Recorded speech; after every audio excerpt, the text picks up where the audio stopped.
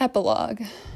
Prior to quarantine, I'd been developing a novel that dives further into the events I kind of referenced in previous, segments, and how they helped connect me with the communities around me. With the global pandemic finally acknowledged by our national government, though never sufficiently addressed, it seemed imperative to create a space where I could delve into creative writing on the topics of passion woven into the news.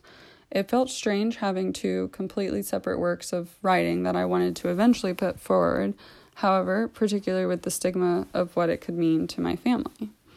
Then in August, Taylor Swift released her latest beauty on the world that is folklore, and she mentioned feeling as if you should project the art you make onto the world, or something along those lines. And if I had always waited until I hit certain milestones or goals to take initiative on things, then they may never happen.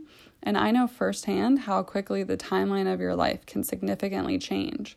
So I started following more impulsive whims. My story is just a part of who I am, and while this is certainly a satirical and dramatized version to an extent, it's also how I've interpreted the world as a woman, and none of what I've said is a lie.